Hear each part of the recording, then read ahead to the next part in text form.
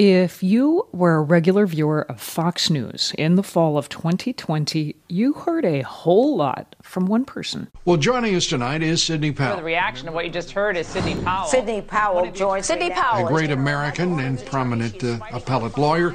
Great to have you with us, Sidney. Sidney Powell, one of the attorneys involved in Donald Trump's attempt to overturn his loss in the presidential election. She made at least 9 appearances on Fox News and Fox Business in November 2020. Night after night, Fox hosts pitched softballs to Powell as she spread fabricated stories about widespread election fraud and rigged voting machines. Machines from one company in particular, Dominion Voting Systems.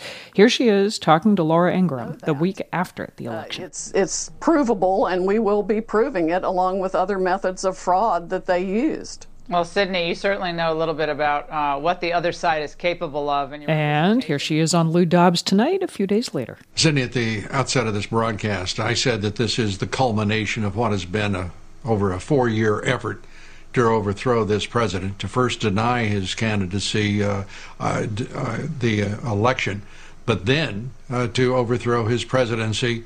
This looks like the effort to carry out an end game in the effort against him. Do you concur?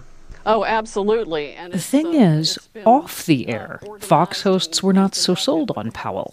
Sidney Powell is a bit nuts, Ingraham said in a text to other Fox hosts. Sorry, but she is.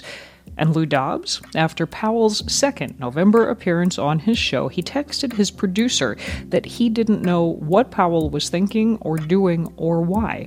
She, quote, could be losing her mind, his producer replied. 2 days later, she was on the show again. Now, we know all of this because of legal filings made public as part of a $1.6 billion defamation lawsuit filed by Dominion against Fox and its parent company. In response, a Fox News spokesperson says Dominion cherry-picked quotes stripped of key context. But in the latest batch of documents, we hear from the man at the top. In a sworn deposition, Rupert Murdoch, the network's controlling owner, admitted that Fox News stars endorsed the false claim of a stolen election. And he said he could have ordered Fox to stop having lawyers like Sidney Powell on air, but he didn't. Consider this. Rupert Murdoch rose from an Australian newspaper owner to arguably the most powerful man in American media by shrewdly amassing and wielding influence, often at the expense of basic journalistic ethics.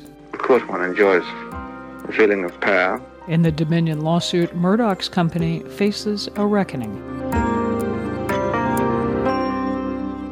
From NPR, I'm Mary Louise Kelly. It's Friday, March 3rd. It's Consider This from NPR. It is difficult to overstate the reach of Rupert Murdoch. His media empire spans 5 continents and includes the Wall Street Journal, the New York Post, and, of course, Fox News. And Murdoch has taken on an almost mythical place in the culture. Even The Simpsons' fictional tycoon, Mr. Burns, has paid homage.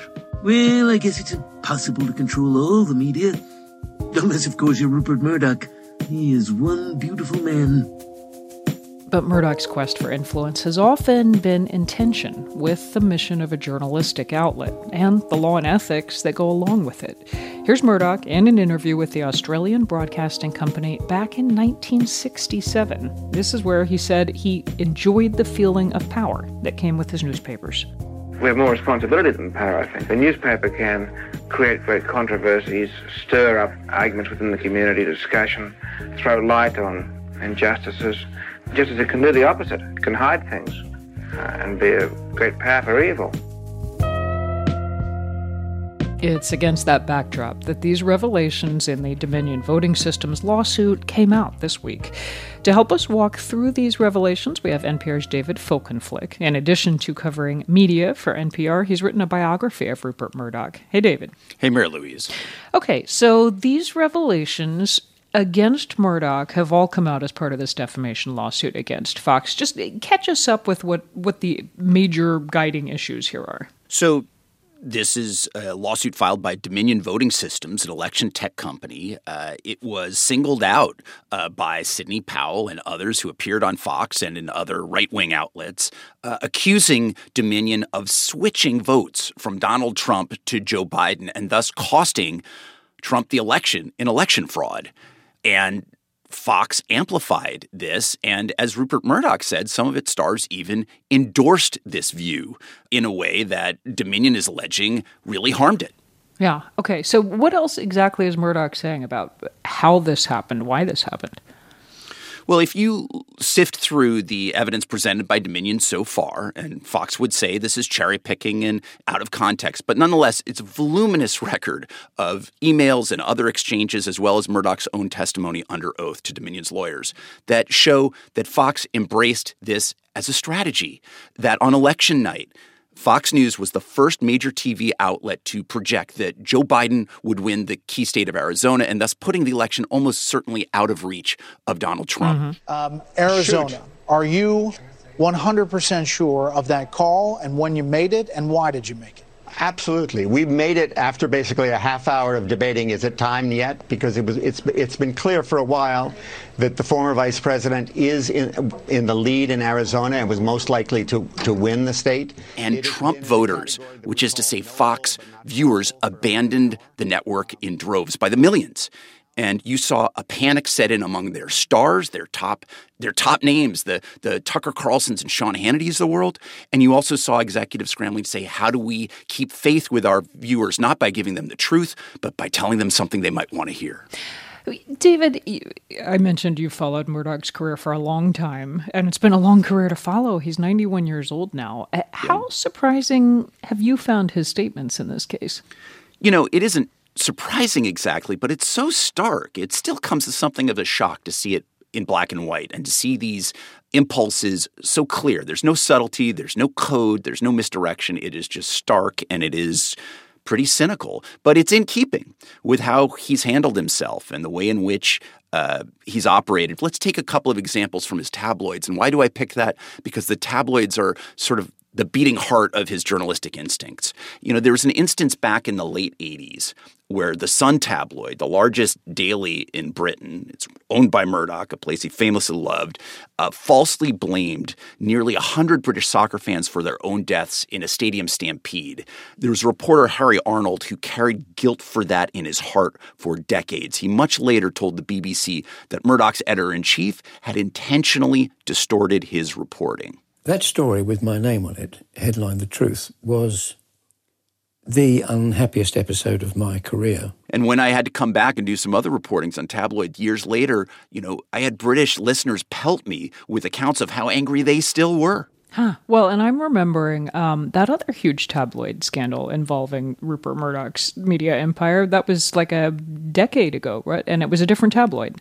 That's right. The News of the World hacked into emails and voicemails and cell phones of so many people, and that started to come out. And the British public basically tolerated it when it was the royals or sports stars or celebrities that they thought were basically sport for tabloid reporting. But when it became crime victims, when it became war dead, then it was too much. And by Murdoch's account, to his own shame, he called it the most humble day of his life when he had to testify in front of a parliamentary committee. But Murdoch then, as he would say now, said he wasn't responsible, said ultimately, look, this happened under me, but, you know, it happened way under me. Those I hired and empowered failed me, and I'm the guy to clean this up. Okay, well, so let's take all of that, the history, the tabloids, all of Murdoch's enterprises in Britain, and turn to what lessons he may have taken, how that became, you know, what is now the most recognizable part of his media empire here in the U.S., at least, which is Fox News. I think tabloid blood coursed through the veins of Fox News. And one of the, in some ways, the improvements Murdoch was able to make on Fox was that it was mostly about talk, that breaking news was never the point and has become decreasingly important there. And they pick incendiary themes to choose, issues of race, issues of religion, issues of culture, to whip up the kind of urgency that requires people to tune in night after night. I interviewed a guy who was a top legal executive and lawyer for Murdoch over his publishing side in the Wall Street Journal, who quit, who was an Afghan-born Muslim who said he could no longer stomach what he saw on the air and, for that matter, read in some of Murdoch's other publications. Scaring people, demonizing immigrants, creating a fervor, right, an anxiety about what was happening in our country. That was the former News Corp senior legal executive Joseph Azam. So that's the stage onto which a presidential candidate named Donald Trump walks. And I think it feels worth remembering how then, and then for a long time after, Rupert Murdoch and Donald Trump seem to very much serve each other's interests. Well, and that's well put, because if we were to see all the emails and private correspondence that Murdoch had about Trump prior to that, it would have been contemptuous. He thought Trump was intellectually unimpressive. He did not want Trump for president. But once it was clear Trump was going to win, he had Fox run to the front of the parade and look like it was leading it all along. Here's how President Trump described his relationship with Rupert Murdoch early on in his administration. And thank you to my very good friend, Rupert Murdoch. There's only one Rupert that we know. And as we now know, ahead of the election in 2020, Murdoch was feeding the Trump campaign ads from Joe Biden before they had aired, helping them strategize for the campaign. So, David, talk to me about how Fox is covering Trump today, or not covering him, as the case may be. Because when I turn on Fox these days, there seems to be a lot less Trump. You're not wrong. You know, after the January 2021 siege of Congress, Murdoch told a former advisor that he wanted Trump to become a non-person. That's what Trump has all but become on Fox News. What you're really seeing is Florida Governor Ron DeSantis auditioning for Fox and also for the Fox viewers. Okay, so back to the developments that are why we're all talking about this week. What are we watching for next in the Dominion lawsuit? Well, we're going to see the next stage is that there's going to be a release of hundreds, if not thousands, of pages of what are called exhibits, and that's the actual raw text messages, emails, sworn depositions where people testify under oath to learn more about what will either substantiate Dominion's case or, as Fox alleges, maybe undercut it and maybe show the ways in which some of these assertions and characterizations are made out of context. But all of this is heading towards the inflection point of the start of the trial in mid-April, which is scheduled. And the question hanging over it, is there some way Fox can settle this that limits the extent to which Fox has to acknowledge to its viewers how it not only told them things that were wrong, but that it was wrong to do so and knew it was wrong to do so at the time. Dominion claimed at the outset of the case that they wanted prominent retraction and acknowledgement of the damage done to them. And Fox so far isn't even acknowledging they got it wrong. Their defense is we were reporting newsworthy allegations from an inherently newsworthy person, the President of the United States, and the press needs to be able to do that if it's to function freely in the U.S. NPR's David Folkenflik sharing his reporting there. It's Consider This from NPR. I'm Mary Louise Kelly.